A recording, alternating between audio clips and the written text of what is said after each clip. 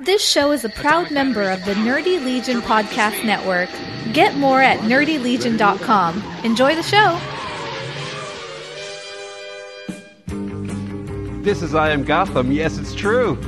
It's true. I Am Gotham is back. I don't believe it. I have made it a point to carve out time every week to do the show. Because it's been gone so long. Yeah. And the last episode was not very friendly. Sure wasn't. Because I think it was you and I arguing about a certain Batman book. Oh, probably was. Mm-hmm. I think it was after Mike and I talked, and you were like, these mother effers. Mm-hmm. I hate them both. I can't talk to them anymore. Mm-hmm. We weren't friends, but now we're friends again, so it's okay. Just angry people. Batman should make you angry. Angry. I am Martin, of course, and with me, I would normally call him my nemesis, but because Paul kept him waiting for so long, he is most definitely my friend tonight. Daryl Taylor! I don't even know why you call me your nemesis. You argue with Paul more than you argue with me. I don't even know why you even do that. I gotta do it. You got your network, I got my network. We're nemesis. Right. Okay, fine. You're a fake nemesis. Okay. No, sure. there's a show that I listen to, DLC. It's a video game podcast, and that's part of their intro. He says something about like my friend / co-host / nemesis, and like they've been friends since like kindergarten. I was like, yeah, I'm gonna use that. I like that. Anyways, I Am Gotham is back, and I thought this was perfect timing because the button is fantastic. So I'm excited about reading Batman again. Wow. Wow, really? You don't agree? No, I'm hearing all this happiness. Oh, with, okay. Yeah, with Batman. It's news. Oh, okay. The button's great, but it just so happened that last week Hulu put out an original documentary. Surprisingly, I didn't even know about it. I didn't even know about it either. I was talking to Nick about it this past week. He's like, yeah, I heard about that. I was like, really? Where have I been? I haven't heard about this. Batman and Bill came out Friday, I think they premiered it. And you watched it. I watched it for a second time today. Yeah. It is really good. And I wanted to talk about it.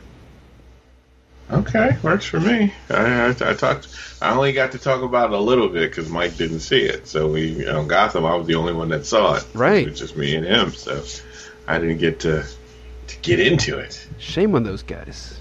I know. It's okay. Michael's on assignment, so he's forgiven. But Campbell... Well, he doesn't have Hulu, so that made it a little different. Yeah, that's the one thing. You got to have Hulu to do it. But, you can do Hulu.com, promo code... Gotham by Geeks. That'll get you in. Boom. And you get a 14-day free trial. Yeah, sure. Put it in twice, you'll get 30 days. One day, Daryl. One day. Oh, okay. One day. There. But, it's really good. I was surprised. I didn't know about it. I saw a preview. I was watching something else on Hulu, and I think they had a preview for it that popped up out of nowhere. And then that same day, I saw somebody on Twitter talking about it, and I had to watch it. Obviously, you and I are both longtime Batman fans. Oh, yeah. So we're very familiar with the Bill Finger story, I would think. I mean, I know I am. I'm assuming you are, I guess. Yeah, but this, like I was telling Mike, you know the story, and you're like, oh, Bob Kane, you're such a jerk. But when you watch this thing, it makes you go, damn, if you were alive right now, I would smack you in your face. Right? All right, so there's a scene before the what's the guy? I know Nobleman's his last name. I can't remember his first name. The guy that Mike Tyler Nobleman, the guy that wrote this Bill Finger book and who stars in the documentary. Yeah, his crusade. I mean, because he did this, for how many years until it got done? Years. Because when they showed his daughter, she was like 4 or 5 the first time. So it had to be, wow, man. Yeah, this had to be like 8 or 9 years at least. You could tell his wife was like, oh, Lord, if I hear about the goddamn Batman one more time, I'm going to be nice I'm going to be nice on this little damn documentary. But, boy, I am so sick of this. Sick of it. Enough already. That poor woman. She must be an angel. She looks so tired. Yeah, because when he first started writing his book and doing the research, I think they had just gotten married. Because he hadn't done anything before that. I think he had maybe one children's book that he had put out or something. And he had that Superman book first. And he did the Simon & Schuster book. Right. But that was it. Like, he was just starting. They were dead broke, and he's like spending hours and hours every day doing research for this other thing. But Batman is in. And I know she's like, well, how about you do a Batman and find a job? How about that? That'd be nice, because Bruce Wayne is rich, huh? Right? I was going to say, Bruce Wayne doesn't have a job. Yeah, he does whatever he wants. That's what I would have told her. Oh. She would have said, well, Bruce Wayne pays for stuff. He does. Guess what? He ain't got no money. But I think it's like probably an hour or so in, right before he's looking for the heir, Bill Finger's heir. There's a whole big chunk about Bob Kane. Oh yeah. And after they talk about Bill Finger's death, and they have that Bob Kane stuff, oof. I was like, so I knew the story. I knew the story too, but they frame it. Frame it just right. Like they set it up like, we're gonna leave you with the vision of him dying alone in his apartment, broke and destitute just about, and then we're gonna show that bastard Bob Kane eating and chilling and having fun, talking in interviews about how great he is. That's how we're gonna do it. So if you will hate him. And let me tell you, after that, I mean, I already didn't like Bob Kane much. I respect the man for co-creating this character. But the stories that I'd heard, I already knew he was kind of an asshole, to be frank. Yeah. But yeah, seeing it this way, it almost made me like just not even want to pick up a Batman book for a minute. You know? I was like, well, you know what? I don't mind picking up those books because he ain't written half of them. Well, yes. It's funny because I think the last time I went to a con, me and Campbell were talking in the car about trying to figure out like who are the other people that wrote these books, because of this little ghostwriting thing that they had, this little deal. And this is not the only book that this happened to. There are other books out there where you think someone else wrote that book, but it was a scam. It's just they have all these stories sitting, and they would just buy it. It's kind of like I know Todd McFarlane, if he heard me say that, he'd probably want to kill me. Todd McFarlane kind of did that with Spawn, where he stopped drawing Spawn before he announced he stopped drawing Spawn, but he hired Greg Capullo to ape his style, to imitate his style for a while, and then he was announced as the artist on it. And it's kind of similar. It's kind of the same thing where you're paying thinking you're getting Todd McFarlane. Yep. But you're not. You're getting, and it's the same thing with the Wildstorm stuff. Like, you think you get Jim Lee all the time. He had people ape his style too to get stuff finished, and there are other artists that do it also. It's funny how so many long time comic buyers and readers don't know this. Like this is like the worst kept secret in comics about being doing this whole thing. It's like if you have the money and you have this artist who sometimes there's a couple of artists who can mimic the styles of your work, and you get 2-3 books, you get behind in your work, you just pay them a little bit, and they sign off. Once they sign this paper, they have no rights after this. After you pay them, they can say nothing. Well, and it's funny that you bring up McFarlane because he was in the documentary. Yes, he was. And the whole time, every time he comes on and talks, I'm like, "You mother effer! You do the same crap." You did the same thing. You sure did. Yeah, I thought that the whole time. Yeah, I like that Van Lente was on there because he did that comic book history of the universe or whatever the hell. Listen, I was so mad at Fred because I know him, and I'm like, Fred, you didn't tell me you were on this thing. So we gotta have him. I'm supposed to have him on Gotham by Geeks like next week or something. I was like, Fred, why didn't you tell me you were on this thing, man? I do Batman podcast. You up here on this damn freaking Bill Finger thing? Come on, acting like that. Mm-hmm. Yeah, I was surprised. I think those are the only two, right? There were no other comic book creators. Oh well, Roy Thomas was on there. Yeah, right. Roy Thomas was on there. Kind of briefly though.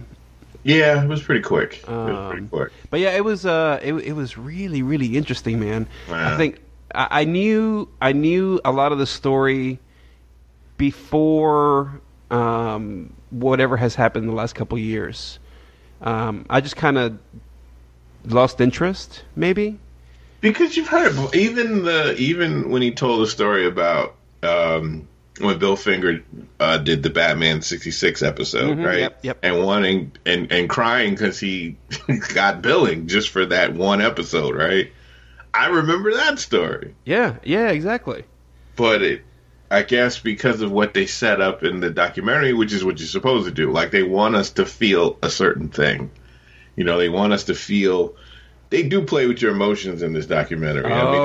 They play us like a fiddle, right? Oh yeah. Like they this whole thing of setting it up where, you kind of getting into how he feels about Batman and what it means to him and what, and then it goes into creators and then explaining. It also did a great job of explaining for people that could give two shits about a comic book to explain to them how it happened. Right. So that they could stay in the story without eyes glazing over, because you know how some of us could be. We get so technical and shit and start naming issues and numbers and all this kind of stuff, and eyes start rolling, and you're done, you're out. But it's basically explaining fraud, legal fraud. I mean, that's basically what they were doing. Like, I'm gonna build a house for you. And then when you turn around and go away, you don't care who, as long as the house is built the way you wanted it built and it's built well, you don't give a shit who did it. Right. I'm paying the person that told me they built the house, right? Even if I know 20, 30 other people are going to build that house, that dude's just going to sit on his ass and chill, right? And get the check. I don't care. Doesn't have nothing to do with me. I'm paying the dude, get my house, leave me alone. Right, and that's basically what the deal with DC was. They knew he was doing that. They didn't care. Give us our books. Give us a whole bunch of our books. I'll pay you the money. Yep. You do whatever the hell you're gonna do with that. Well, we don't care. I think there's a couple things the documentary kind of glosses over, which I wish they would have expanded on more. But I think if they had expanded on it, it would have defeated the purpose of the documentary. Oh yeah. So I mean, we've been talking about it for like 15 minutes. Basically, it's this guy who learns a lot about Bill Finger, who co-created. He wrote Batman for 30 years with Bob Kane, and Bob Kane pretty much has always taken all the credit for the creation of Batman. And this guy's he wants to give Bill Finger his due. So he starts doing all this research on Bill Finger's life, on the creation of Batman, like his whole family history, like everything. And there's some really interesting points. But the stuff that it glosses over is the fact that this was 1939, dude. Yep. Right? Like, they didn't have contracts that they were negotiating to do this. Like, a lot of this stuff was done with a handshake.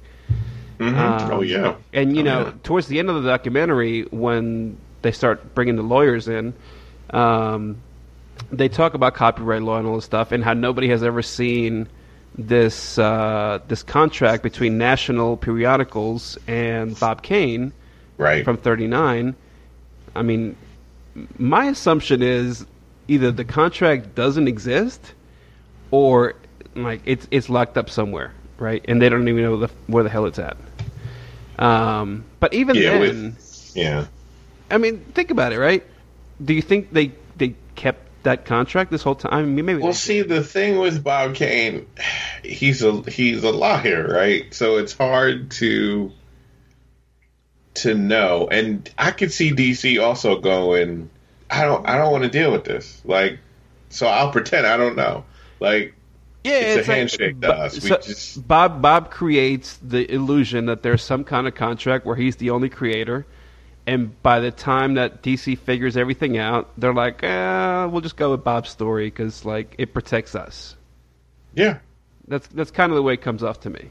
It's a wink. It's a handshake and a wink. And plus, that's the way business was done back then. I mean, that was pretty much if you read a lot of the older stories and you wonder why one story has nothing to do with the next one. A lot of times it's because they would just stockpile a bunch of stories. They'd stockpile them, put them in a drawer, and when they need them, pull them out, put them in the books. Like, and that's how they do it.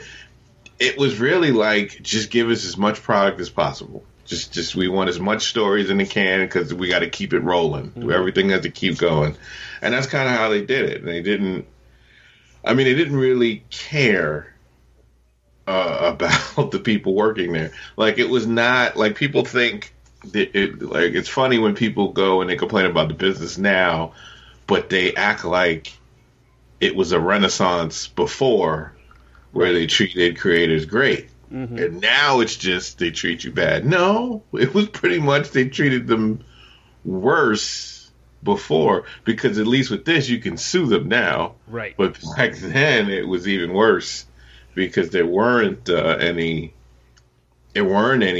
compensation. A lot of these guys didn't have lawyers, didn't have money for lawyers. They were just 9-to-5 guys. They didn't think about the business side of it. Sure. It was just they got their payment and they went home. And the thing is, I'm not a lawyer, right? My name's not Chris Campbell, no. So I could be wrong. But if I remember correctly, in New York State, a verbal agreement is legally binding. So whether there's a written contract or not, in New York doesn't really matter. Yeah. As long as the two parties agreed on it and shook hands, then that's legally binding. Which kind of sucks for Bill Finger, though. And I mean, yeah. I don't want to like undermine that point, right? Like he kind of did get dicked, to be honest.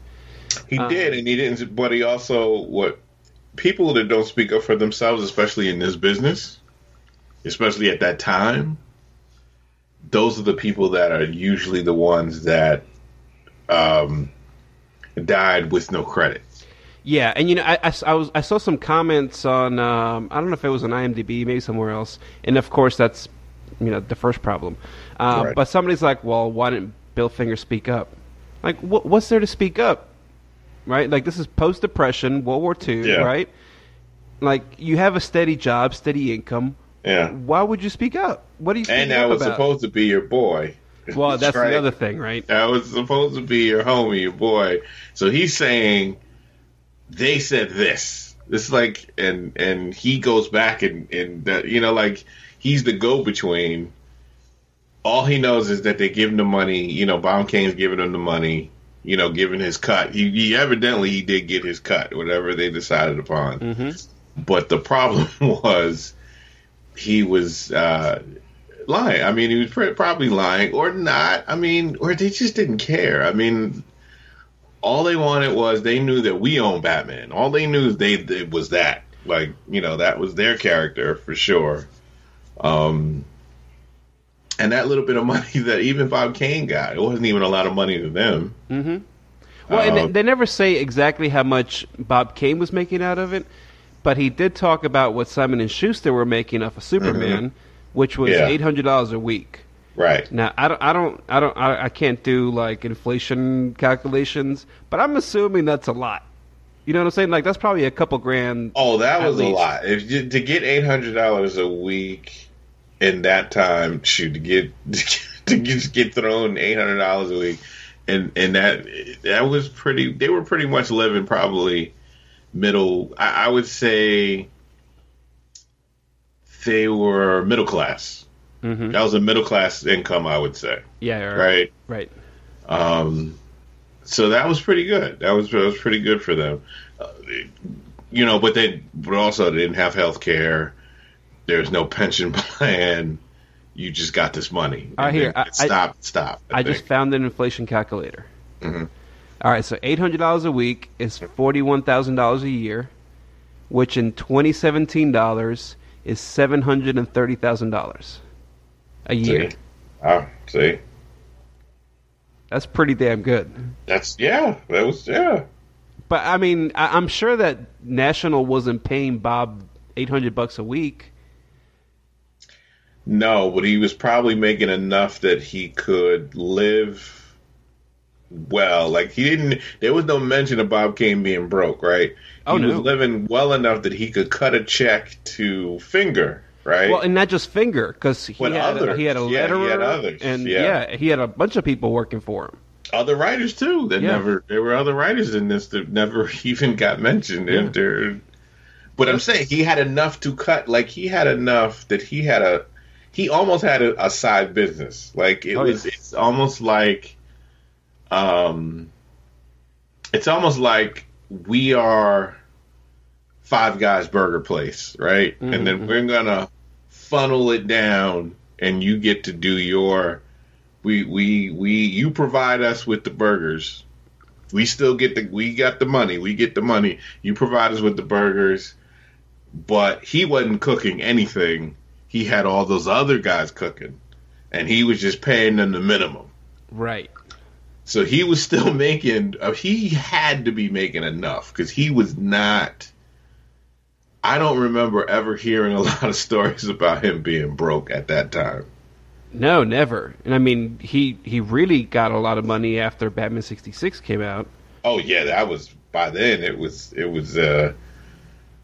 a phenomenon by then when it got on TV. But even before that, he was making enough of a steady income, because all he had to do was just keep doing those stories, right? Mm-hmm.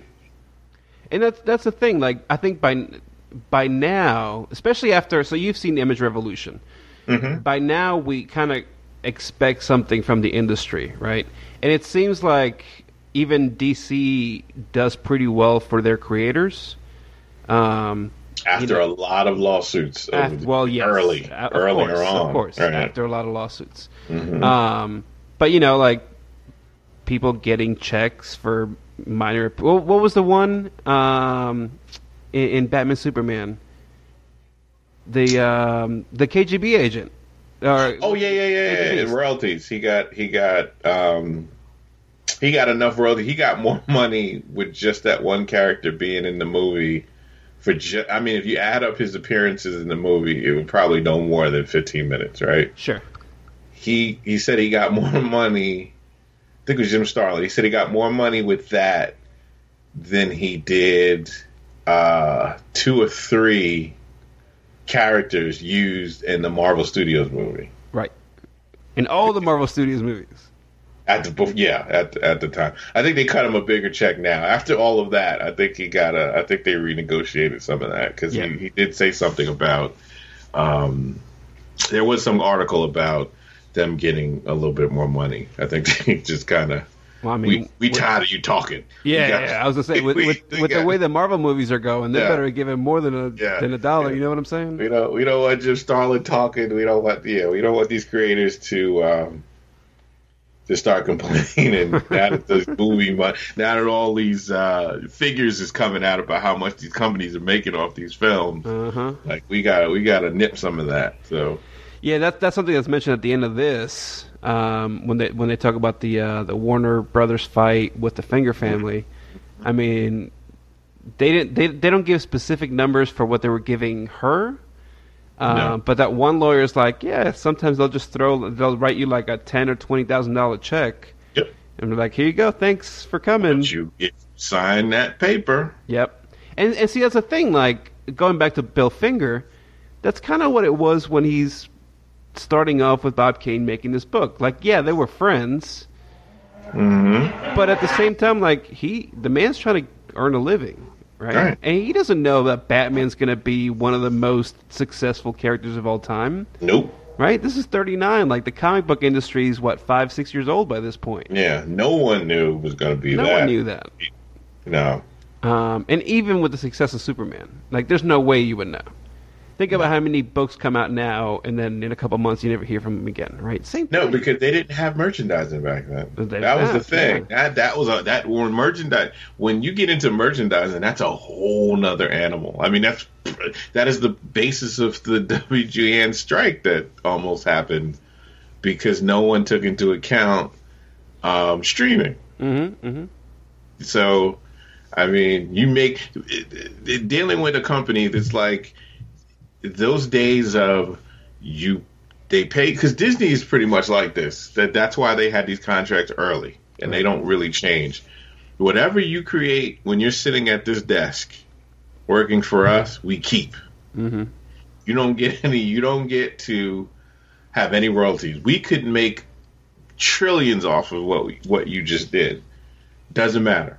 You can't go back and say, I didn't know that you were going to make that much money off of it. So I would like to renegotiate and get a piece. It doesn't work that way. Mm-hmm.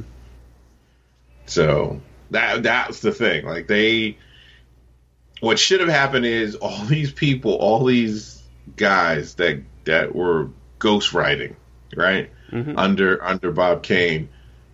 Some of them added, and I mean, even now we still don't know. There are things that we still don't know because these guys have died. We don't know who said what.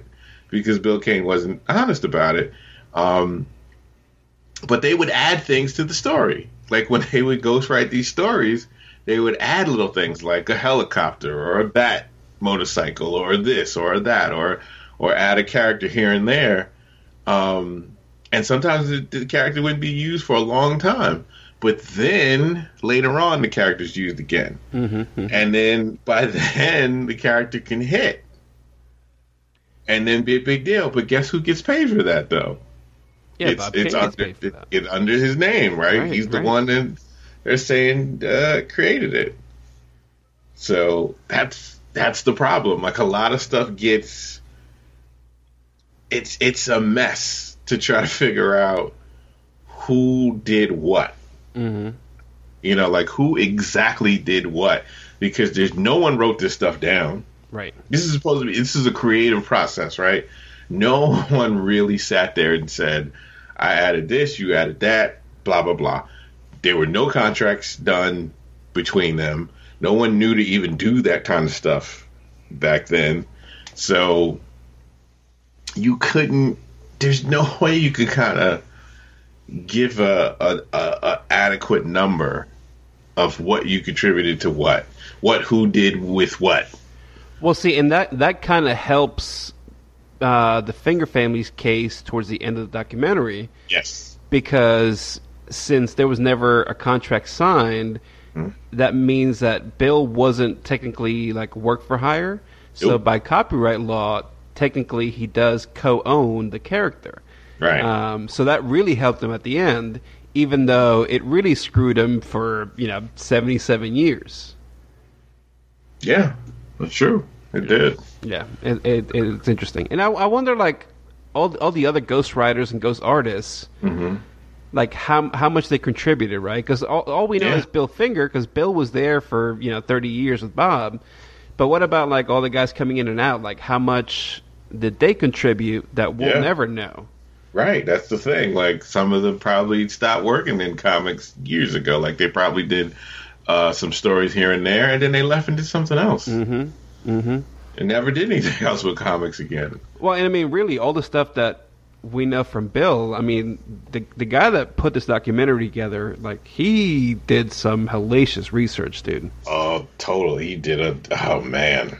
He's years like, of research. He found pictures. He has audio recordings of the first comic convention. And that audio recording with Bob Kane. Oh yeah, from the biography. Really, like the stuff he did later on. When you get old and you start feeling a little guilty. Mm-hmm. Plus, there's nobody to pay because no one knew.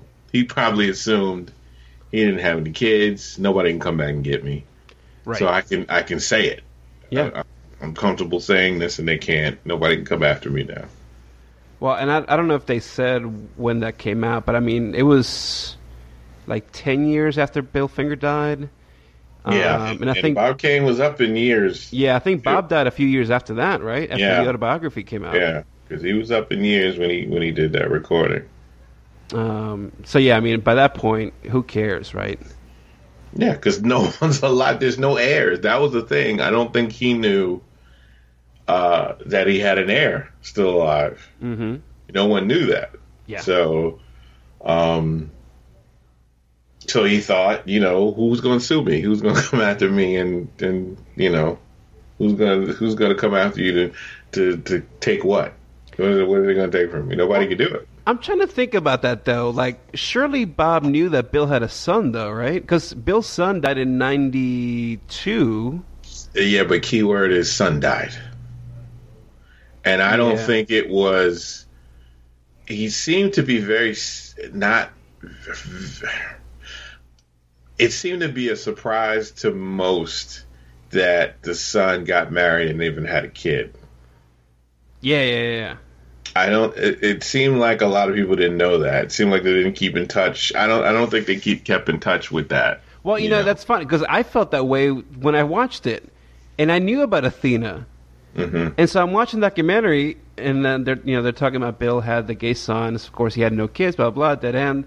And then all of a sudden, like, was it Mark Nobleman? He finds this obituary for Bill's mom or somebody's mom, and he finds like these cousins of Fred Finger. So he goes and calls the cousins, and it turns out that Fred, even though he was gay, he was married at one point and had. Well, his wife said he was bisexual. Yeah, his wife said he was bisexual. So he had this kid that nobody knew about. Nobody knew about her. No.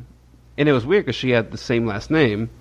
But yeah, and that was out of nowhere. And I knew about Athena because I remember when they finally decided to put Bill's name in the credit line. Right. But watching the whole movie, I'm like, oh shit, like, where's this going to go? Like, it was kind of a detective adventure, right? Yeah, and then the way they did it, when after he finds her and says Athena Finger, I'm like, well, shit, yeah, Athena Finger, of course. Like, I should have known this, 15 minutes ago when he's looking for the damn woman. But you totally forget all that, and you just end the story. Like, where are they going? Like, who are they gonna find? Like, what's going on? But yeah, it was. I mean, the son's story was tragic too. Oh, like, yeah. How he died. Like, he got married. He got married and he had a kid. I'm assuming they got divorced.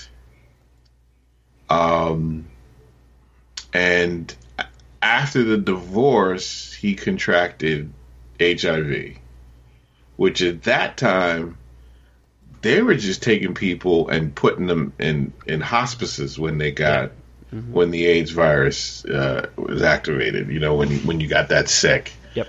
And that's where it was terrible. Like, they just put you in this hospice with other people with the same thing, and you just waited for you to die. I mean, that was kind of it. So that whole story, I didn't know about the story of telling he took his daughter to the beach to tell her pretty much goodbye. Right. Like, she couldn't even, which from what she said, she wasn't even allowed to go to the funeral. Right. So, like, how do your father, who she knew, like, she knew her father, right? It wasn't like it was a secret or estranged relationship. She knew her father. To not be able to go to your father's funeral. Yeah, that's kind of rough. That was just... I felt like there had to be more to that story. Well, I wonder if I wonder if there was, and I didn't want to get into it, if there was some resentment that maybe she didn't know he was gay. That's possible. When they divorced, I mean, that's what went through my mind. Like, it almost was like you are not to bring him up and be, like he got to see her at that time at the beach, and then that's it. Because she was like 10 when he told her that he had AIDS. Right, and It seemed like, I mean, now everything, since he's passed for a while, I get, like maybe they didn't want to get into it, but I get the feeling that it was like you just pretend your father he's done. Like you just right. We don't even talk about him. Yeah. Well, I mean, there was a lot of stigma towards people with HIV back in the 80s, right? So, oh hell yeah! I mean, I could see that. I could see that. So I could see that also being something where when he died, there was a lot of secrecy about it, right? Yep. So she took her daughter and probably, I don't even think she lived in the same state. No, he was in New York. I think they were in Massachusetts. So, and she probably got remarried or something, I guess. I'm sure she did. She had she has siblings. She has half sisters, and I think she has a brother too. Yep. So that was it. So you would assume this is not the day and age of you could just go online and just look on a computer. So if you were Bob Kane, you just think, all right, he died, his son died, I won. Right. There's no one to come after me. DC probably thought, because they knew what about this. I mean, this wasn't something they never knew. They thought they were probably safe. Mm-hmm. They thought no one was going to come after us. We didn't have to deal with it, because if there was someone that, when they had to settle with Siegel and Schuster, they would have also, the lawyer would have told them, we need to make sure you settle with whoever the heirs are with Batman as well. So we don't want to have these problems again. Mm-hmm. We want to be proactive with it, right? And I'm pretty sure they thought, okay, son died. He didn't have any other kids. Sure. So, we're done. We're good. We're safe. We don't have to deal with it. Keep Bob Kane's name up there, and we're done. We don't have to deal with this ever again. Any money we get now, it's still ours, right? Yeah, right. Bam. But see, what's interesting, though, is how much social media played into all of it. Oh, yes. Right? Because, he finds Athena through MySpace, first of all. Yes, yep. And, I mean, between the time his book comes out and the time that Athena starts deciding to actually get credit for Bill Finger, it's a few years. Mm-hmm. And I mean, even then, by now, I think between the time it started and now, it's 12 or 13 years probably? Yeah. It's a while. It's been a while, yeah. But a lot of that has to do with social media, because I mean, he was doing his little grassroots thing, right? Like promoting his book, and he had the Bill Finger #1 thing, going to cons, talking to people. Cons was another big thing. Cons was the big thing, right? Because he started. Right. The guy that did the Batman in Psychology book, which I just finished, is really, really good. He starts bringing Athena along to every con that he goes to. Right. And so obviously that helps, right? And that kept the story going of Bill Finger too. Absolutely. You go to cons, absolutely. And you talk to your other creators and stuff, and historians, and and they'll have panels and stuff about that stuff. There were Bill Finger panels back then too. Sure. Talking about it, but you just didn't have anyone directly related to him to really personalize it. Oh, dude, I remember this stuff being talked about mid to late 90s. Yeah, I do too. Yeah, Bill Finger was a name I heard. It was always spoken. Mm-hmm. Yeah, there's that thing when he's going at that con and stopping all the people dressed as Batman characters. Mm-hmm. Do you know who Dick Grayson is? Do you know who whatever Joker is? Do you know who Bill Finger is? And nobody knows who Bill Finger is. And I'm like, Really? Like, you don't know who Bill Finger is? Like, granted, like that looked like some editing, right? Exactly. Like, you and I are steeped in this stuff, so yeah, we know who Bill Finger is. Surely, like, anybody that's dressing up as Batman at a con knows enough about Batman to know Bill Finger. Yeah, you heard his name mentioned many times, and you saw his name in some books. It's not like he just was totally erased from comics. Yeah. So, although the documentary kind of almost plays it like that, really. Oh, they do, because they want us to. they really want us to feel that sense of urgency and of we can't let his memory fade. Like, they want us to feel like, you know, like he is just being forgotten, and they're just trying to fight this wave of apathy, I guess. Mm-hmm, you know. Mm-hmm. And so, they fed it. I mean, they did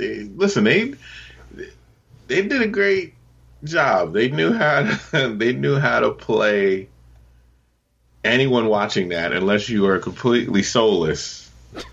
They knew how to play up, even if you don't care about Batman, right? Uh-huh. They knew how to play up.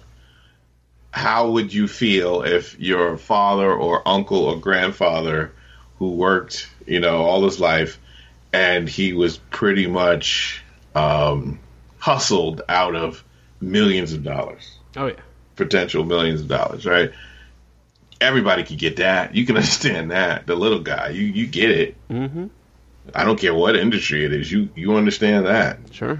So they did it well. They did what they needed to do for this documentary. Well, and you know, I don't know anything about Athena, and I'm not talking about Athena when I say this, but I really hope that she actually did want to pursue this to get Bill's name credited in the Batman books, because it seemed like when Mark Nobleman first finds her, like, she's kind of like I don't know, low income apartment in Florida. You know what I'm saying? Yeah, they're not rich. They're not rich, but her sister is an attorney, so they're not exactly broke. Yeah, her sister is an attorney. Right. And you know, like, she didn't have a good relationship with her father. No. She didn't know her grandfather because he died before she was born. Exactly. So it's weird, but at the same time, like, the way the story is told, it almost seems like she does have maybe a little bit of longing to know, like, where she comes from. Because she could have taken that settlement. She could have taken that settlement. Sure. Yeah, she could have taken the settlement. And them winning anything was not guaranteed. I would say probably very improbable that they would win anything. Yeah, if they had went to, because they negotiated. Mm-hmm. Mm-hmm. But if they had fought it in court, she might not have gotten anything. No.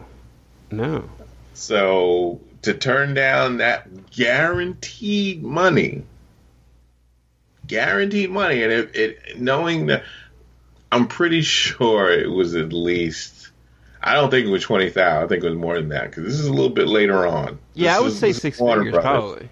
Yeah, I would say that too. To keep it so that she would, you know, not bother them ever again. They don't want to hear it. They don't want to deal with this. They don't want to fight this in court. Mm-hmm. Because even when you win, you lose because you look bad. Yeah, you look bad. Exactly. So they don't want this. That's even now. That's I remember reading an article where comic companies now are making people sign when they do collections. Mm-hmm. They're making them sign these what do they call them? The contracts where you are not allowed to speak negatively about the company. So even if you do, like, even if you come back to do, like, I don't know, like a 6-page backup, you know, sometimes they'll bring a creator on to do that. Mm-hmm. The sneaky way to get you to be quiet is, oh, yeah, here's your money, but before you get your check, we need you to sign this. And not only do older creators have to sign it, but people that are working in the industry now, some of them were saying they have to sign it. So that means any potential problems that would keep you from saying anything about these companies. Yeah, you know, that's pretty standard, though, I think, for a lot of big corporations. I mean, I've got one of those at work. I'm not allowed to talk about work on social media. Right. If I ever leave, I can't talk about them publicly or anything like that. I think that's pretty standard. But it's different for comic. Like, we're talking about the entertainment thing. Like, for this to be done for comics, that changes a lot. Like, that is slowly... Because a lot of changes made in comics to help the creators. Most times they were done because of an outcry from fans, right? From outcry from fans, outcry from, like, they had to take it to social media, and before social media, they had to take it to conventions and like any kind of get-togethers where there are enough people that love their work that they can kind of embarrass the company to do right. Mm-hmm. You know, even as recently as this year. Oh yeah, with Starlin talking about. I know Marvel was embarrassed by that. By saying, yeah. You know, like you can hate on Batman and Superman all you want to, but when these creators were like, I don't give a shit what you say about the movie, I got a check, and not only did I get a check, it was a good enough check that it took care of me and my family. I don't like we are taken care of. Okay, you can make billions all you want to, but I don't give a damn that you got to sit in the hospital bed. Like, that's me. I don't give a damn if you sat in the hospital bed. When they do these little stories where they're like, oh, he was sitting and he got to watch that movie. He got to watch Captain America or the Avengers run around and do their thing, and then he died peacefully in his bed. No. F that. Who cares if he got to watch the movie? Did he die? Was his bills taken care of? Right. Was his family left with a bunch of debt? Okay? And I'm not talking about cousins and stuff. Cousins don't count. They don't matter. I'm talking about direct family, wife, children. Were they taken care of? With these billion-dollar movies, you could cut them a nice little check, and it wouldn't hurt your pockets at all. When I hear stuff about that, when they get cut a nice check for what they've done, that's when I'm like, there you go. That's great. Like that stuff matters. Like not the little they got to see the character in lights or whatever. That doesn't matter. Sure. But yeah, I mean, so that it's still an issue that we still have to deal. Like, people still have to deal with that because the amount of money that are made, because once we got into where we at now with films and cartoons and short cartoon and streaming, direct streaming now, that's the new world we're getting into now. With YouTube and apps, like Warner Brothers is going to get their own app and access and all that. Like, we're talking about new avenues of money. Like, this is different ways of them to make money off the same creations that these people have done already. Right. So it's not over yet. I mean, this is still stuff that is. There's still laws that have to be changed now to this. I mean, there's still, court papers and stuff that have to be rewritten. And I mean, there's still that coming on because this industry, it's changing so much. Like they didn't know any of this stuff. We still don't know. It's still a new world. Video games. But dude, it's going to take forever to catch up, though. I mean, like, yeah, they'll never catch up. If you look at technology, just think about like the iPhone, right? So 10 years, right? Think about how much technology has changed in just 10 years. 10 years ago, you had a flip phone. Yep. Right? Now you've got a computer in your pocket.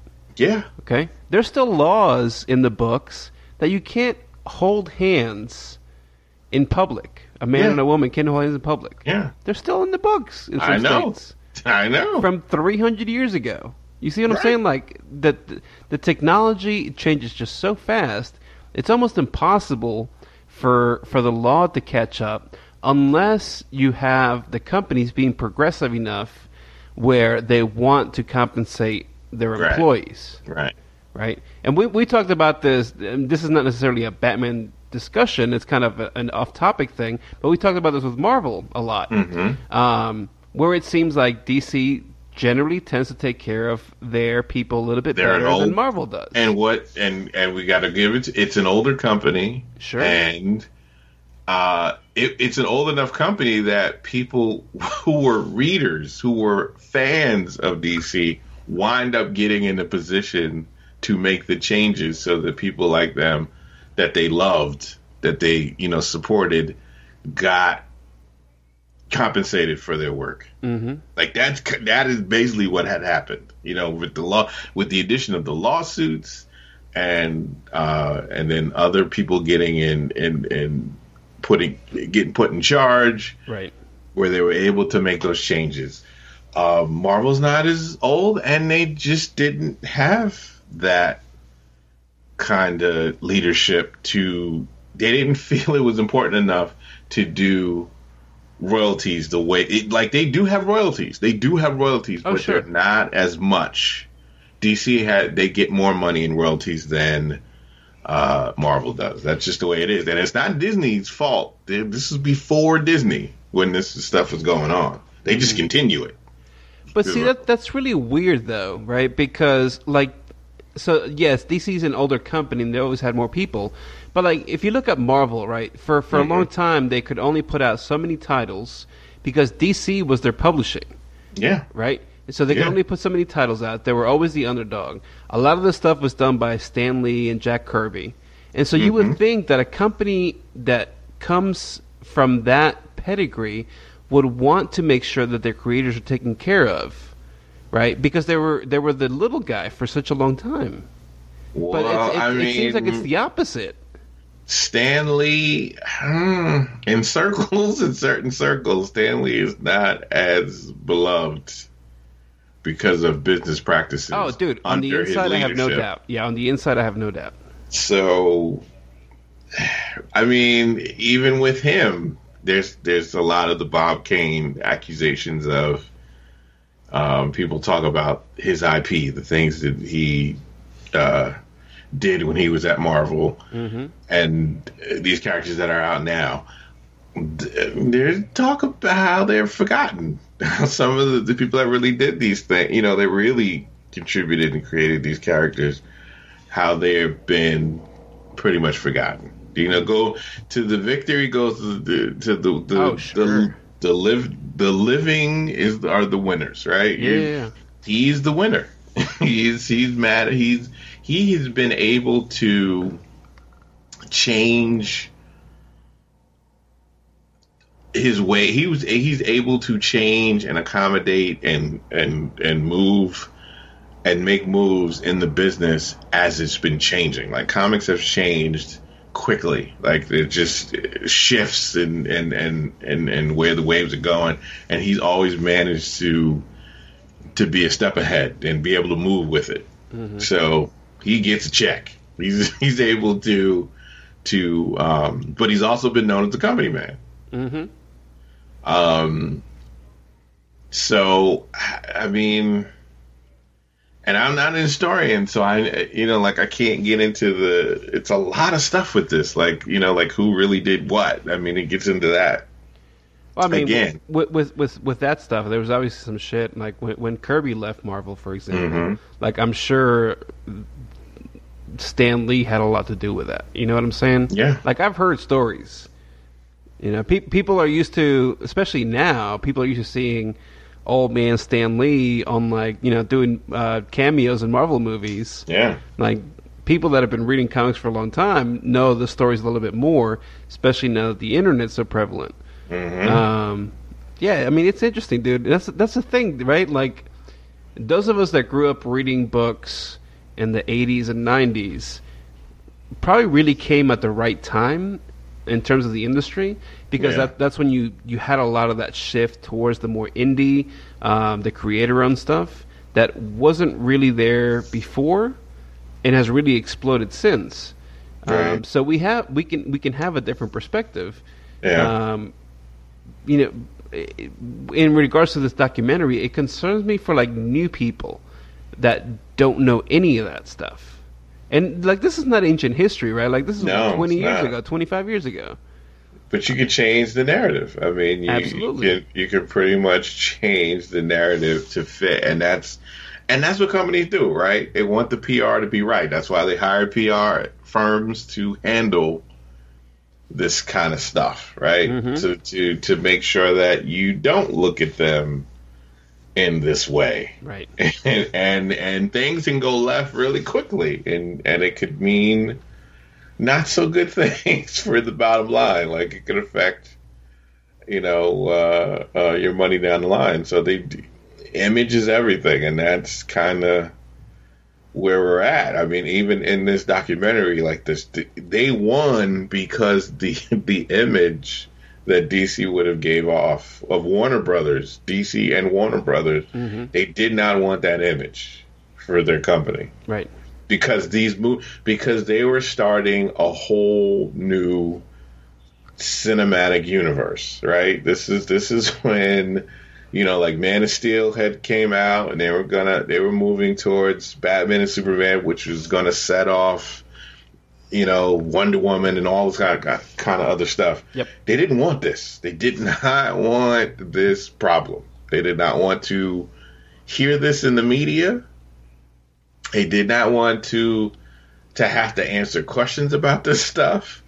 So when it really got to that point, when it really got to the focal point of cons, they were asking them in cons about this when they're, at San Diego and other, New York Comic Con, these big cons, when other people started to ask these questions about her and, Bill Finger and the granddaughter, and you're like, what are you doing about this? Like, they even had the point where they showed that they had lied. And I remember when it was in the newspaper or something where they came at DC because they had lied at a panel mm-hmm. about being okay with the family. They had settled. Yeah. They were okay. And I remember it being online and stuff where they were like, oh, no, you didn't. Yep.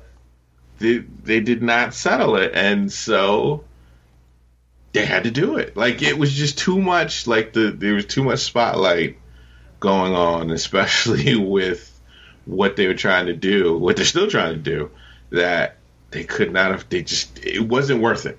It wasn't worth it to cut that check, because they make these movies, and I'm talking about like, even when they say this movie only made this certain amount, we're talking about Batman, Superman, Spider-Man. Like, these characters. You start adding up the lunchboxes, the sheets, the T-shirts, the hats, the pens, like, when you start adding that money to this, mm-hmm. when they can cut you a $2, $3, $4 million check, and it not even scratch what their bottom line is. Most companies have a thing where this is how much money we can spend on lawsuits. Right. This is how much we can lose. We can afford to lose this much and still make our profits, what we projected for the year, right? They were like, someone said to them in that board meeting, listen, it is not worth going through this and having to deal with this woman, and having to hear about this family. We don't want to hear about it. So this is how much we can give them. This is, we'll negotiate. This is how much we can give them. It's probably worth it to just do that. And the lawyers worked that out. And so when they went in there to negotiate, they got it done. Bill Finger's name is going to be on. It's from now on, when Batman's had something to do with it, Bill Finger's name is going to be on there. Mm-hmm. So, I mean, but again, it had to be because of the embarrassment. Now, imagine they have you sign all these papers now, and you can't say anything. Right. And you just have to sit on that, like, or possibly be sued, right?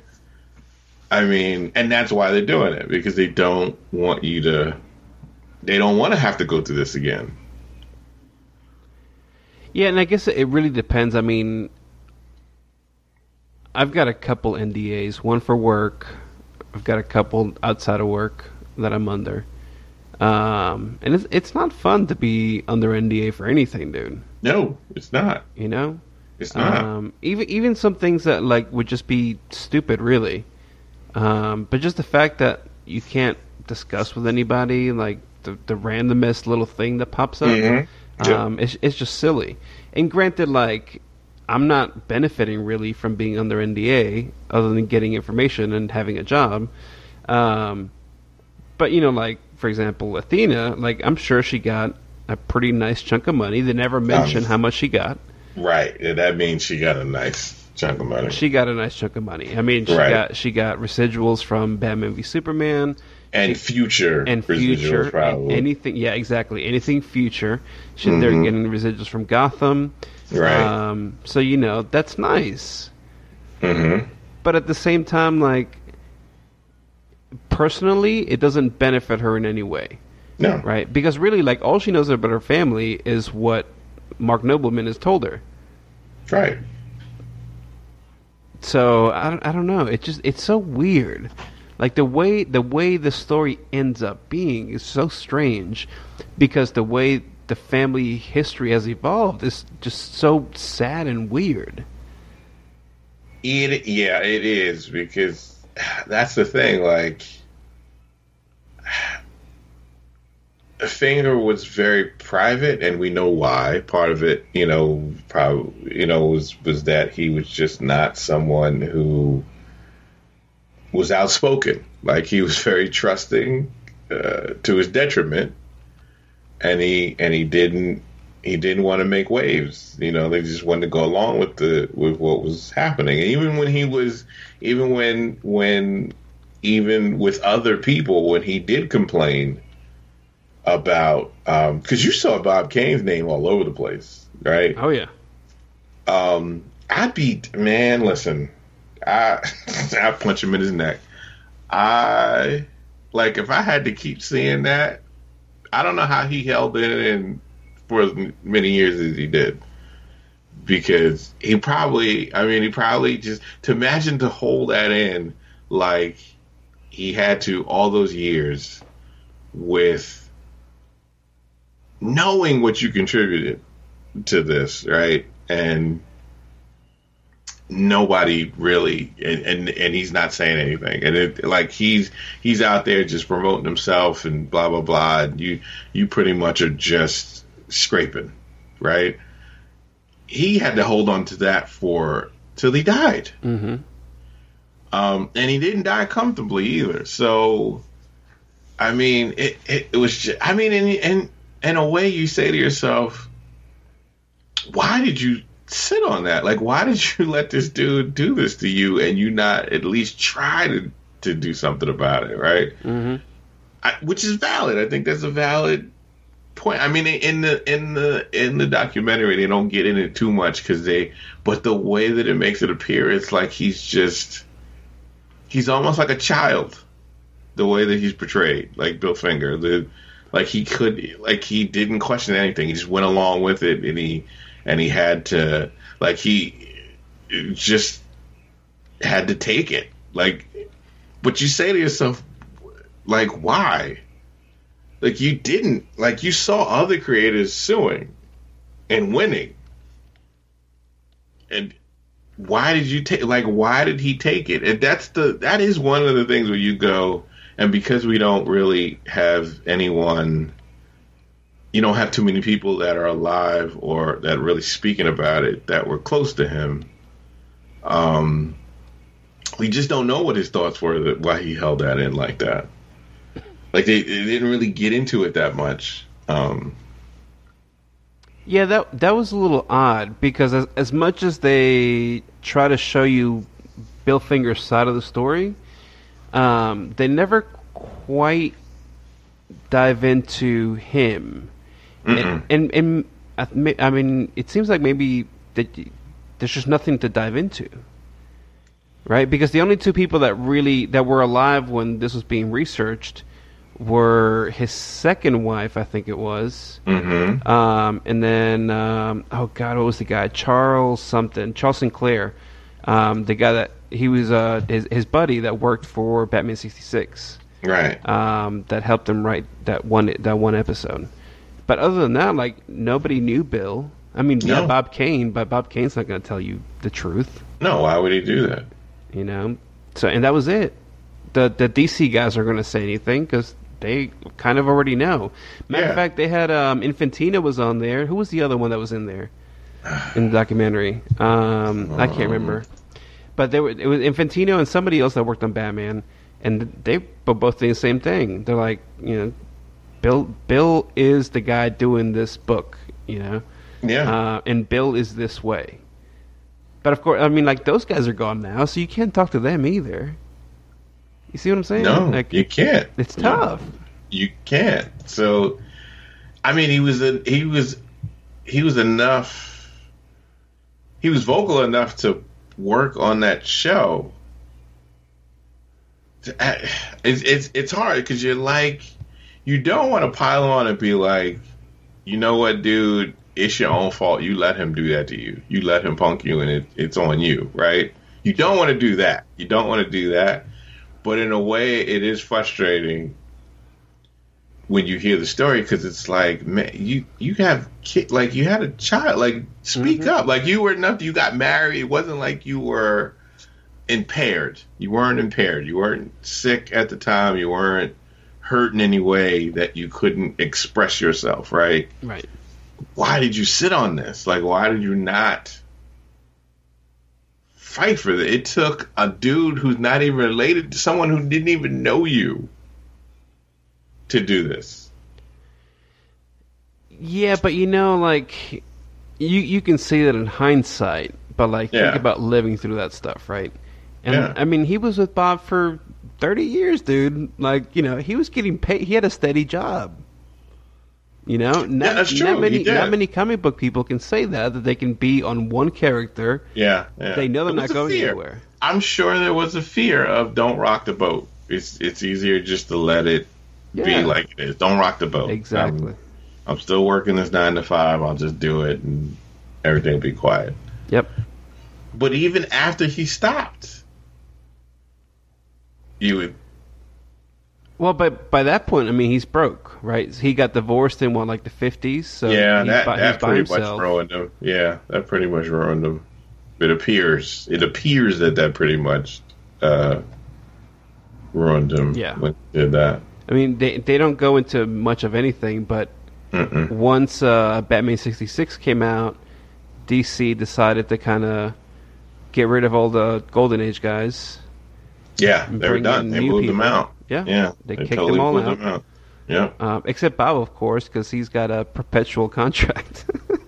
Well, I mean, yeah, Bob moved out, but I mean, he's still getting money off of it. You see what I'm saying? Well, he had a lawyer, right? His family had a lawyer, so they knew they were of mind to put that in there to make sure that he was taken care of, even when he stopped working there. Mm-hmm.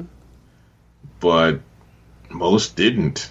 Most, I mean, to be real, most didn't think about that. They just, thought about working day to day, and that was it. Yeah. But it's just, it's sad. And what's really sad is for the others who never, we don't even know their story. Well, yeah, I mean, and that's what you can't necessarily be sad for those guys. I mean, it seems like those guys were kind of maybe more one-and-dones, right? They weren't around for a long time. And that's maybe why Bill Finger's story is a little more, like, it hits you home a little bit more. Well, right? yeah. Because he was there for so long. Right. And I mean, judging from everything that we know, like, he really did most of the work. I mean, even in that recorded interview for Batman MB, the Bob Kane autobiography, Bob says Bill did 75% of the work. Yeah, you had to admit it. Well, I mean, he didn't have to, but he did. He admitted it. Shameful. Well, I mean, he did. I swear he did. I don't know if it's the documentary, but I think he gave off the douche chills before that, though. The interviews I've seen with Bob Kane, he kind of gave off the kind of douchey, creepy, well, I don't trust you type of vibe a little bit. I think what it was is, it's almost like every time he talks, he has to, like, prove to you that he's the Batman guy. Yeah, he's overdone. Yeah, that's exactly what it is. Yeah, he overdoes it. That's exactly, like, he's trying to over-explain. But it's because I think he's always had that guilt. Yeah, because he knew he lied. He knew what he really contributed. Yeah, exactly. Especially once things get big, right? So, like, once Batman 66 comes out, and everybody's just everything Batman. That's kind of got a wear on you, right? Before, nobody knows you, right? You're just nobody knows. You're just a guy doing this comic. Like, who gives a shit? But once it's like a pop sensation, that's different. And he loved the limelight too. That was the other thing. He enjoyed this stuff. Like, Finger didn't. Right. He enjoyed this. He enjoyed being in front of the camera. He enjoyed, he didn't turn down interviews. Well, I mean, he admits to that, right? Like, he saw the success of Simon & Schuster. He's like, I want to recreate Batman so I can make that Schuster money. Yeah, totally. He didn't give a shit about the character. No, he wanted the fame. And it just so happened that I'm pretty sure those lawyers were like, hey, listen, do this. Don't say nothing about that. And you can ride this out. Mm-hmm. Once we work this out, you can't be you can't be touched or whatever. I'm pretty sure a lawyer's gonna tell you all that kind of ways to get around things. Oh yeah, and it worked, but it's just such a. I think that's what's so fascinating about documentaries. What I like, especially about comics, is because there weren't contracts. It's like music too. Those contract record companies back then, it's amazing. Like they didn't have good contracts either. It's like they always had to make. It was up to the artist to be smart enough to make a proper contract for themselves. Yep. And then even then, like when you get your first contract, it's shit.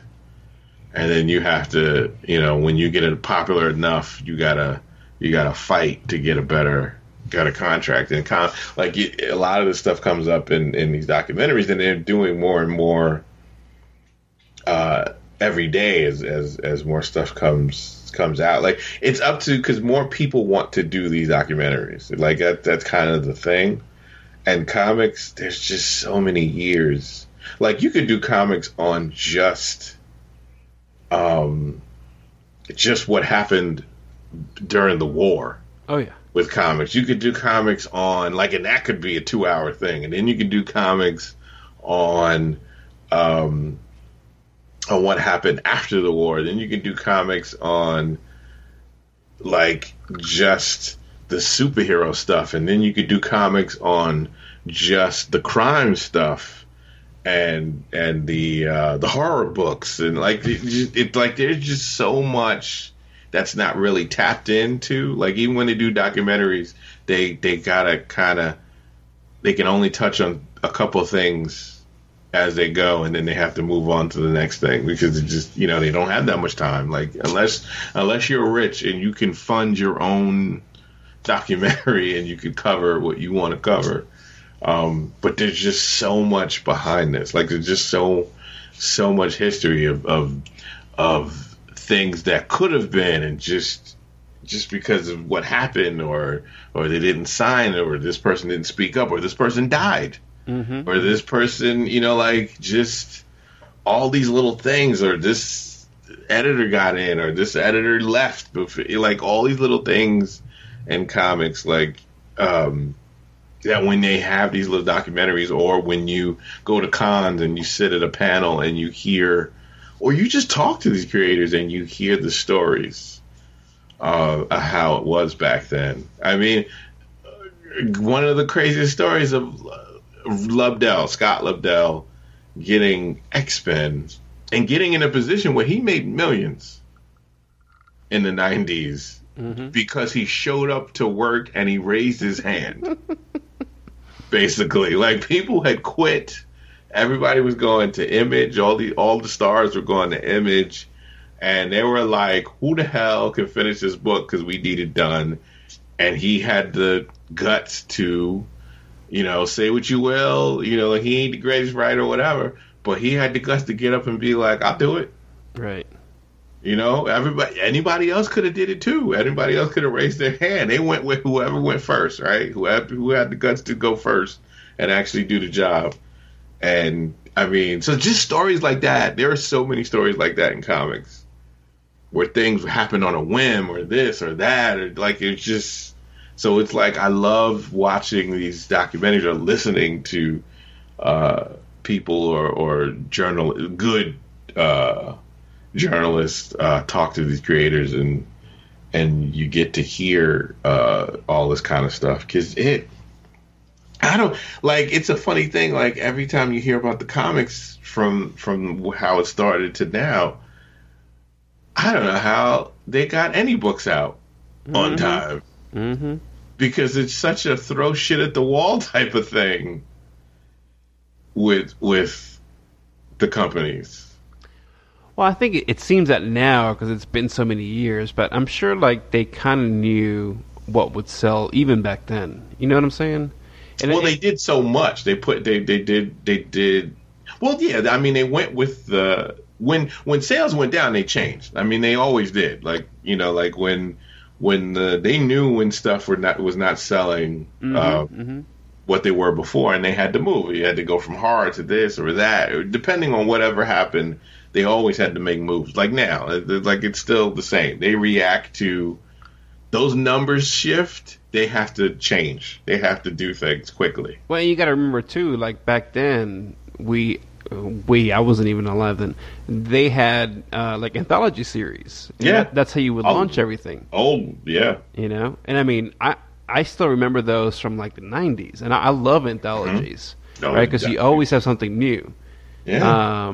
But I mean, I think even by the time that I was reading comics, a lot of the launching points for new characters weren't in those anthologies. They were in somebody else's series. You see what I'm saying? Yeah, Doctor Strange, right. Aquaman, right. Captain America, Nick Fury. Like, these characters didn't get their own books right away. They started out with short little stories in other books. Well, I mean, even Batman and Detective. Yeah, even Batman. Detective wasn't a Batman book until that issue 27. Again, you're throwing shit at the wall, and then the characters that people really responded to, they were the ones that they brought back, and then eventually transitioned them to their own books. Yep.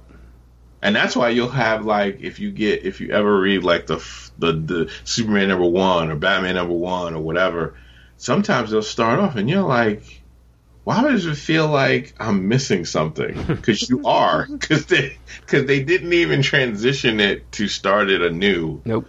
In the number one, basically it was in Strange Tales 52. Yep. They just went from that to straight to that first issue. Yep. Bang. Yep. That was it. So. Well, and that made sense though, because you were probably reading that, right? Like, that's the book you're reading to get to learn about all these new characters. Yep. Yep. So it makes total sense. It totally does. And you, back in the days when you looked in dollar bins and stuff, I mean, that was kind of how you found these characters. You didn't. I mean, now everything is packaged for you. New number one. Yep. But back then, it was like you found it, you liked it, and then you had to find your way back. You had to be a detective for the books you liked, and trace these characters back to other books and stuff. So, I mean, the business is crazy. It's fascinating how they got this done. Oh yeah, like it is fascinating. Like, it's just so much behind the scenes, like the infighting, the personalities they had to deal with, it was crazy. It was and the amount of money that came in and out of comics, and the person and how people had to deal with that. Just the thought of you had to change your name to get jobs, because if one company knew that you worked for another company and you didn't have exclusive contract, it's just that they just didn't want you working for them. And if they knew if you worked for Marvel, they knew you were working for DC, they would fire you off right off the bat. Right. So you'd have to change your names to go back and forth, because they didn't make enough money. They didn't get enough books. Like they didn't get enough jobs at one particular company, so they had to take do multiple jobs. But imagine you had to change your name and kind of hide and do jobs. Crazy. Well, and not just that, like, a lot of these creators were Jewish, and if you had a Jewish name, that might not be okay with your publisher, right? And, so you had not even a might. It wasn't. Yeah. A lot of times it wasn't okay. Yep, exactly. So, I mean, it was like, it's even crazier to hear like creators of color. Forget it. Like, if you got in at all, I mean. Yeah, I was listening to Mike talk about that. The the Negro comics in the 40s? Yeah. That was really interesting. Yeah, they wouldn't publish them. Yeah. It got to that point where you did what you were supposed to do. You got the books out, people liked them, but they just wouldn't even publish them. They were like, "Oh, we don't publish their books. We don't do that." Yep. So, yeah. Well, and I think some of this has changed now because a lot of people go to cons and meet creators. And of course, you have the internet, so people follow people, like creators on Twitter or Facebook or whatever. So you get a little more of that personality. Right. But, back then, especially back in the 30s and 40s, you didn't know who these people were. No. Right? There was no way for you to know them.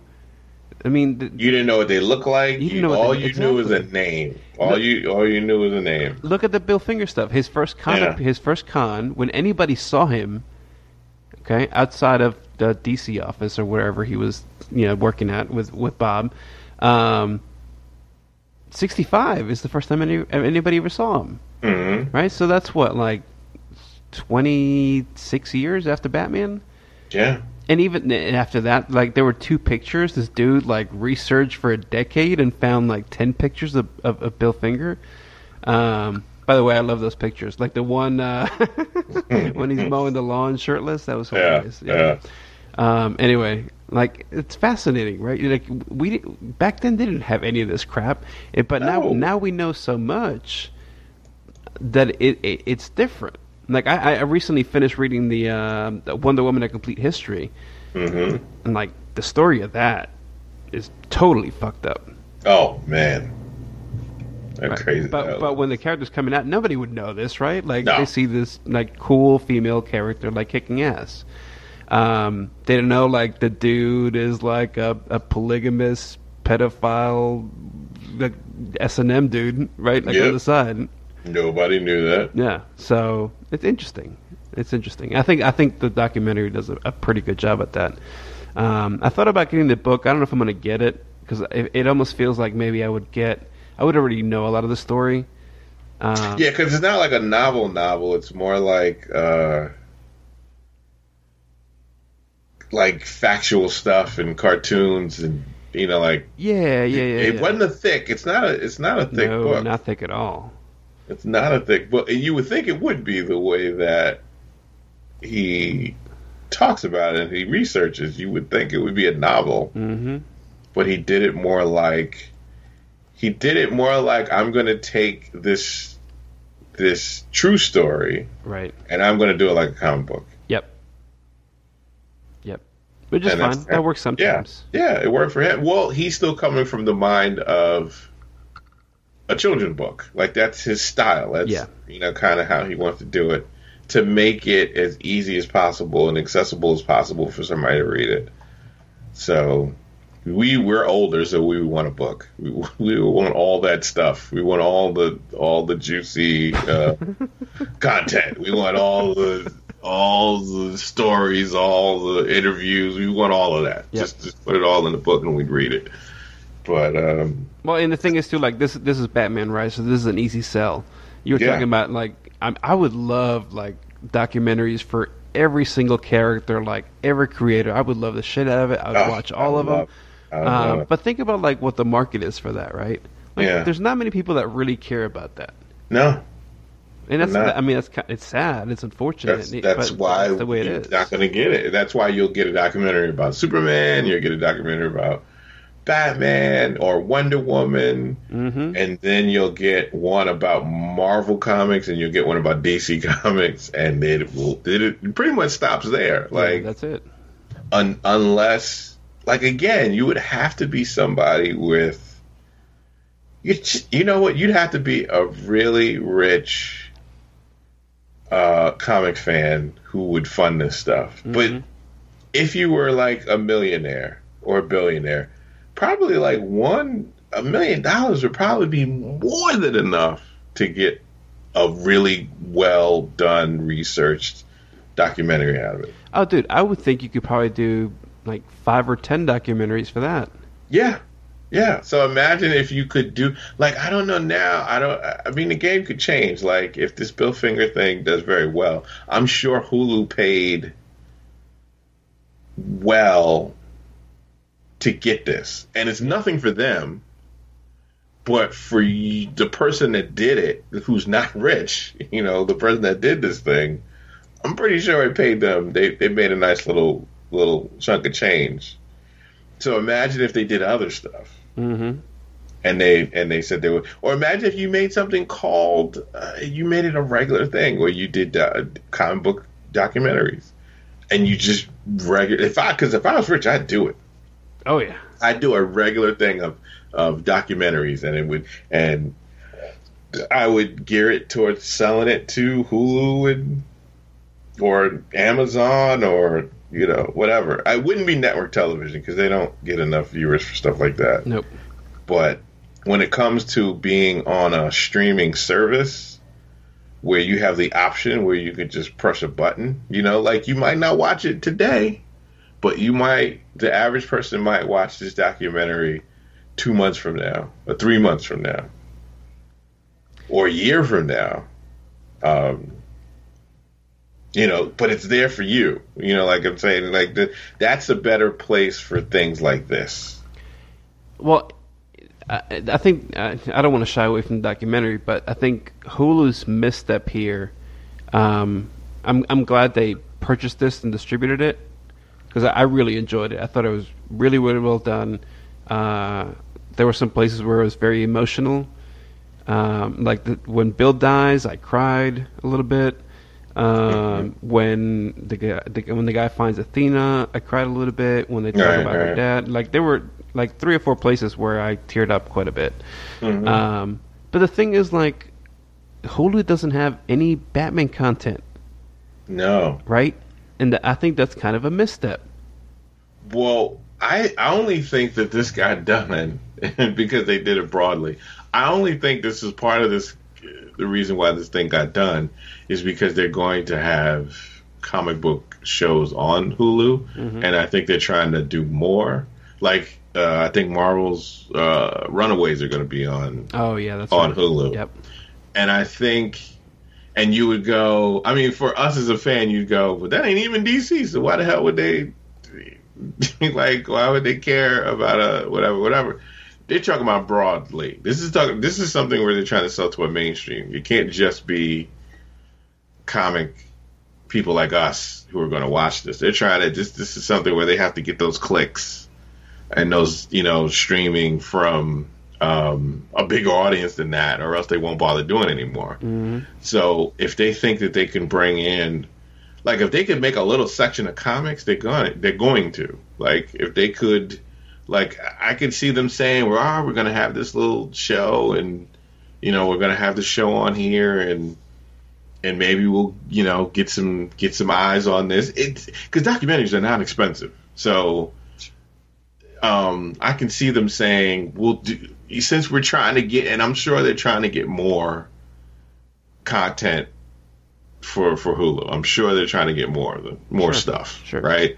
So so I could see them going, the stockholders and stuff, and at the boardroom meetings going, well, let's do a couple of things. Because they do this on ABC. They pretty much funnel out.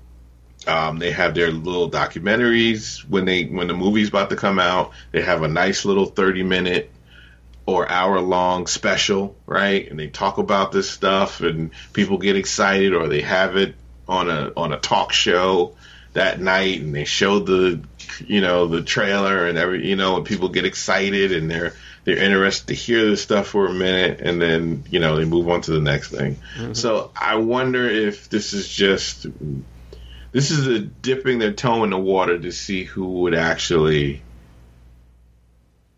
want to watch this. Like they're going to look at these. They're going to look at these numbers to see how many people are streaming this, how many people saved it, how many people are actively looking at this stuff. And if more people do, then I can see them continuing. Like doing the next thing, like a Superman, like when Justice League comes out, or down the line. There's a lot of stuff coming out, like a lot of other Hellboy, for example. I mean, just all that kind of stuff is coming out. I could see them saying, all right, we did this, we can do more stuff because people want to actually watch it.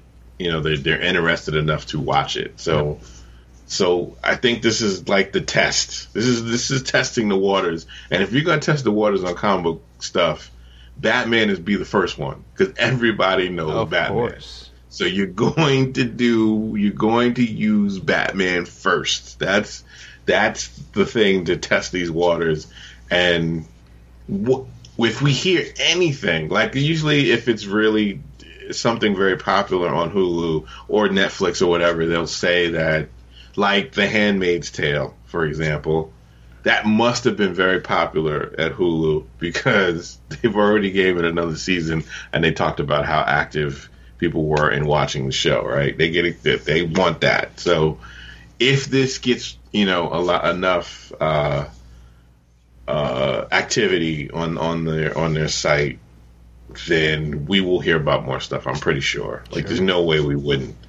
Like, this wouldn't get supported, and they could branch off and do other stuff. Like, I don't know what this team that did this documentary, I don't know if they're planning on doing any other comic book documentaries or not.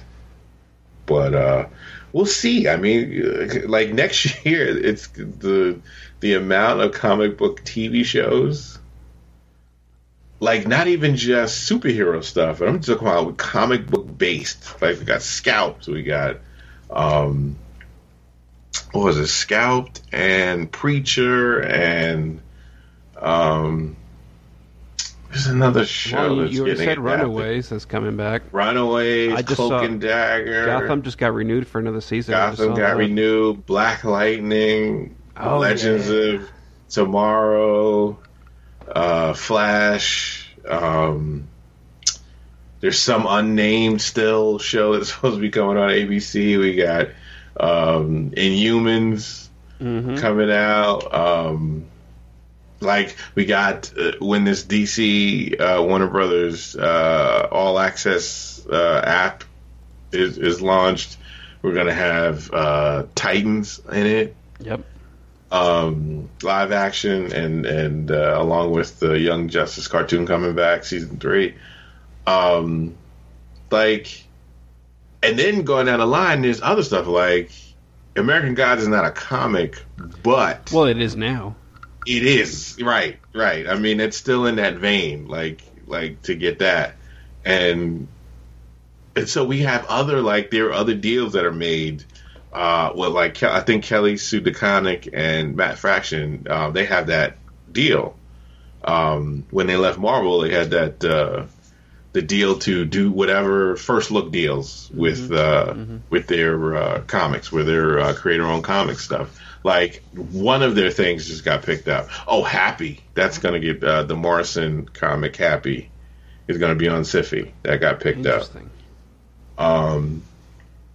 And then on top of, these shows have already gotten, they went past pilot. They were already giving them a series order. Really? Because the Black Lightning got their series order already. Today they announced that they have a series order. Runaways has a series order. We haven't even seen the pilots yet. And they're like, forget it. We are confident enough in the product that we're giving them series order already.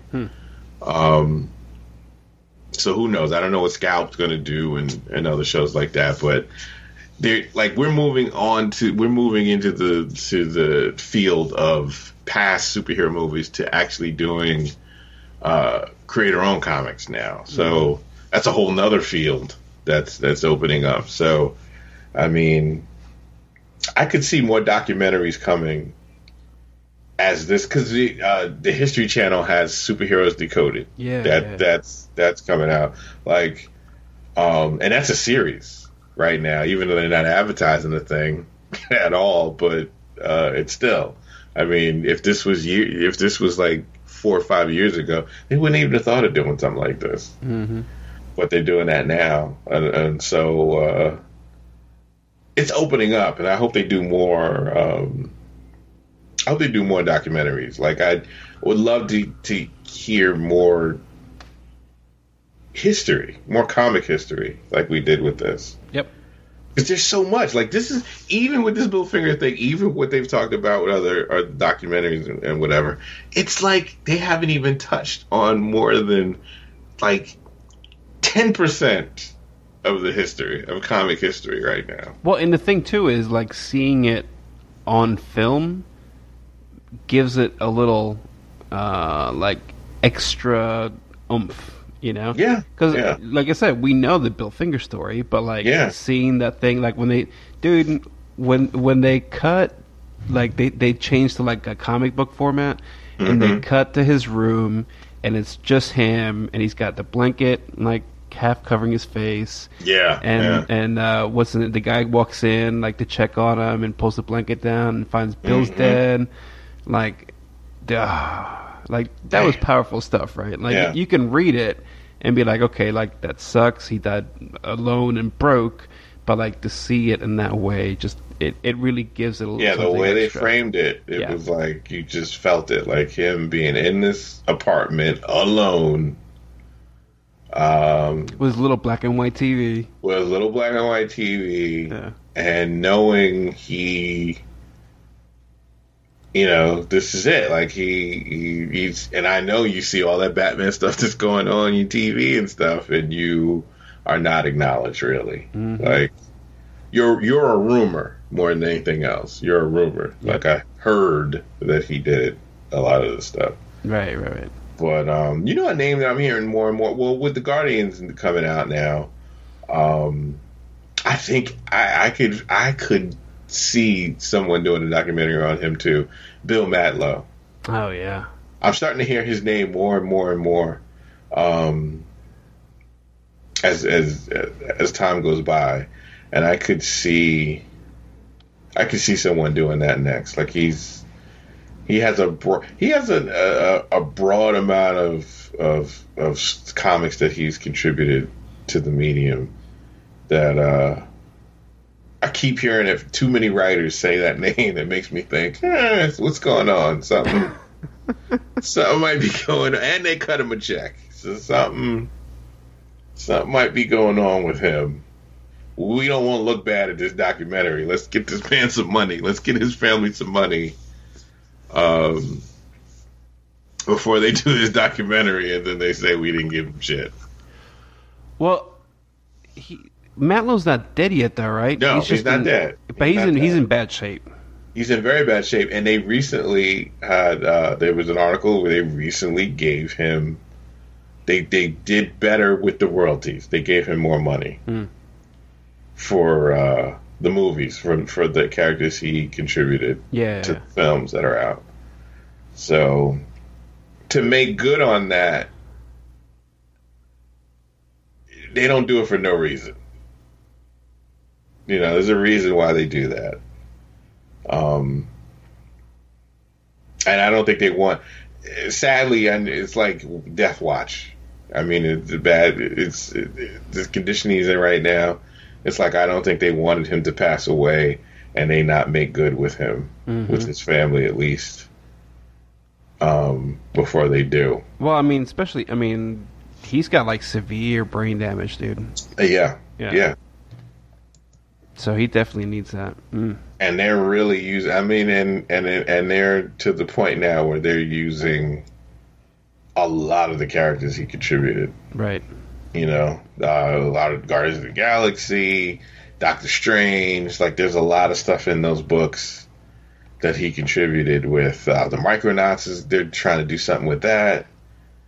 You know, Deadly Hands of Kung Fu, Son of the Tiger. I mean, there's a lot of, like, White Tiger. I know they're starting to get to that point where they're going to be mining some of these characters and stuff. So I'm glad they at least, you know, they kind of, you know, taking care of those medical bills, because I can only imagine. Oh, no kidding. With the damage that bastard that hit him did, what those medical bills are, and he can't, you know, he'll never work again. So I mean, I can only imagine how terrible those bills are for his family, his wife and stuff. Like, it's crazy. Like, it's man, it's just insane. And he's only 65. See, maybe Marvel's not so shitty after all. Listen, trust no company. That's my motto. No company is to be trusted. They do good and bad, but you have to always watch them, trust them, never trust them. No doubt. That's just the way it is. You have to be that way.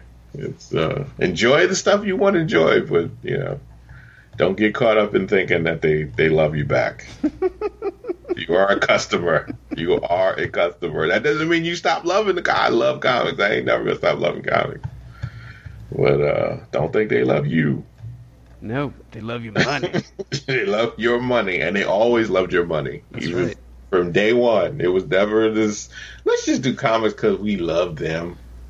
Nah. No, let's do comics because I think we can make some money off of publishing these stories. Not a thing. Yeah, never happened. It doesn't happen that way. You know, no, it doesn't work that way. Even Apple, as much as I love my iPhone, they didn't say to themselves, "I'm gonna make an iPhone just for Daryl." Oh, dude, I was thinking about Apple too, because the Bob Kane Bill Finger thing is a little bit like Steve Jobs and Wozniak. Yeah. Because Wozniak did all the work, and Steve's like, "Here's this computer I built." He was the idea guy. Yep. He was the one that could pitch it. Yep. He was the one that could pitch it to a room. So moral of the story is Stan Lee. He's the Stan Lee of it. He is the Stan Lee. That's right. Yeah, because that's what Stan did. He was able to sell it. Like, he was able to sell ideas to other people. You know, and that's kind of the deal. Those are the people that you remember. It's sad. I mean, those are the people that we remember more than the quiet ones who are in their head. You know, they're always in their head thinking of stories and stuff. A lot of times they're just forgotten by history. Moral of the story is, don't be a creative type. Be a manipulative type. God damn it, that's right. Put on a loud suit, sell that shit. Oh man, let's wrap this up. Do you recommend this? Oh, I definitely recommend. I recommend this. I recommend it to anybody who likes documentaries. First of all, like, if you're into documentaries and you like the human condition, because they do sell the human condition. I mean, This is more about that than it is about Batman. Like, don't let that, you know, deter you. If you're not a comic book fan, you can still understand this story and feel for the people involved in it. Mm-hmm. Yeah, I agree. I thought it was really well done. Yeah.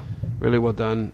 You definitely don't need to be a Batman fan. Nope. You just need to be a fan of interesting stories. Yeah. That's it. Yeah. Most definitely. Yeah, well done. And I think long-time Batman fans will know a lot of this. Yeah, you will. But especially, I think the last, 20 minutes was nice for me. Because I didn't know the full story of all that newer stuff. Right. Like I knew Bill got his. Oh, spoiler alert! Bill got his credit line right, and Batman, Superman, and all that. Right. But I didn't know everything that happened behind the scenes, so that was cool to see. Mm-hmm. Yep, I agree. Thanks for coming on, Daryl, for the relaunch.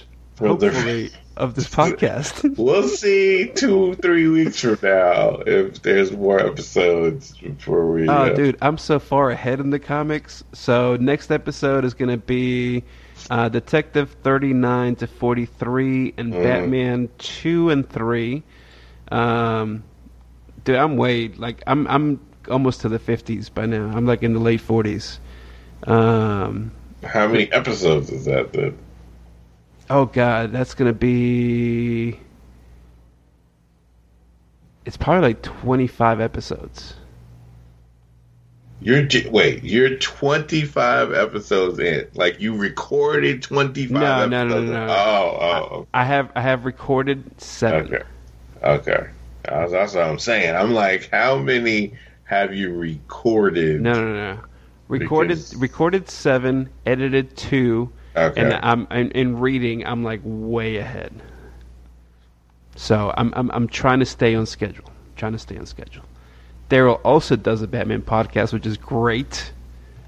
We try. Except when Chris Campbell interrupts.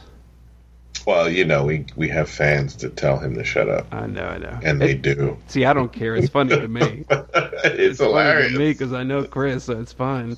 Oh, it's hilarious. So check out Gotham by Geeks on Twitter and everywhere. Taylor Network of podcasts. What else? Oh, at The Voice 123. Yeah. I'm at Geekvine. The show doesn't have a Twitter. I don't have time for all that. No, you just got to make sure the shows come out. I just got to make sure the shows come out. Right, exactly. So look for the next one a week from today. Unless you're listening like 3 years ago. Then it would be like... And this is the last episode of... It's the last episode. Gotham for another 2 years, and then he came back and did another. No more episodes. Right. This is a one-shot. It's the one-shot. It's a one-shot. You found it. Oh, crap. Oh, man. Hopefully next week. Bye.